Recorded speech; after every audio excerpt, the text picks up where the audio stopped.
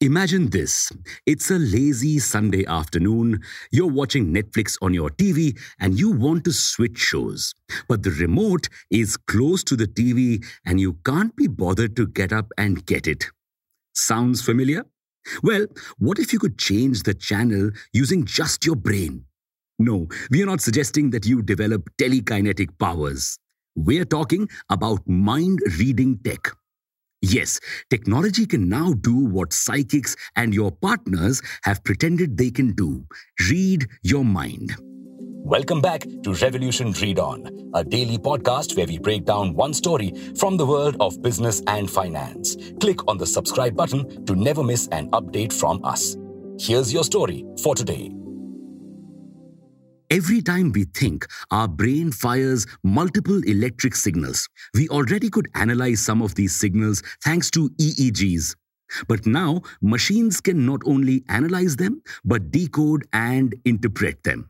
So, when you're thinking about moving your hand, the brain signals are decoded by the machine. They are then communicated to another machine that does the job you wanted to do. The systems that can achieve this are called Brain-Computer Interface (BCI) or Brain-Machine Interface (BMI). Now, because our neural signals are so fast and noisy, for years we could only do menial tasks through BCIs like moving a cursor. But now, thanks to deep learning and AI technique that can mimic our brain's ability to learn from experience, we've advanced a lot in the mind-reading department. This will immensely benefit people who are disabled or paralyzed and cannot communicate with us. In fact, several startups have come up with different mind-reading propositions to make our lives easier. We've all heard of at least one of these startups, Elon Musk's Neuralink. However, it involves inserting electrodes in your brain, which may put off a lot of people. But don't worry, other startups have found better ways to read your mind. Number 1, BrainCo.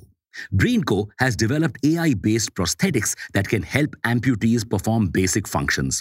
The prosthetic device interprets muscle signals sent by the brain to the amputated part and then performs the task that the amputee wants. And it is not just restricted to basic tasks like shaking hands or eating. It can also allow you to play the piano, write calligraphy, and more. Number 2, Kernel. Ever heard that one tune stuck in your head that you can't place? Well, Kernel's Sound ID may be the solution to your problem. The company decodes what song you're thinking of and plays that for you.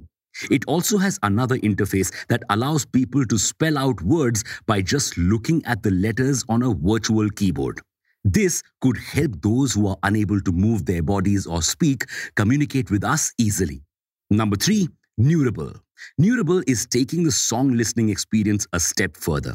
It aims to create headphones that can detect when you want to stop, start, and skip a song. Plus, the headphones will also be able to detect your mood and create a custom playlist for you. And number 4, Zoolingua. All the pet lovers listening to this have wanted to understand what their pet is thinking. Well, Zoolingua is working towards doing exactly that. Sounds interesting, no? And all of these startups only need wearables like headbands or wristbands to work. But why are we talking about brain-reading tech? Because Snap or Snapchat just acquired a brain-reading startup called NextMind. NextMind also has a wearable device that can help you skip TV channels or scroll on the internet by just using your brain. Snap wants to integrate this tech with its AR glasses so you can surf the internet on the go just by using your brain and the glasses. Imagine how beautifully this tech could play out in the metaverse.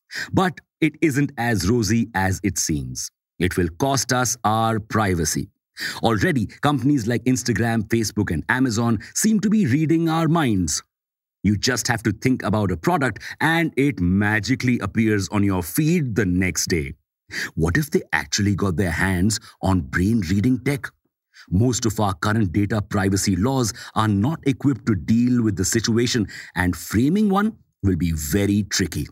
China has already deployed emotion recognition cameras and brain-reading tech to understand if people are happy and productive.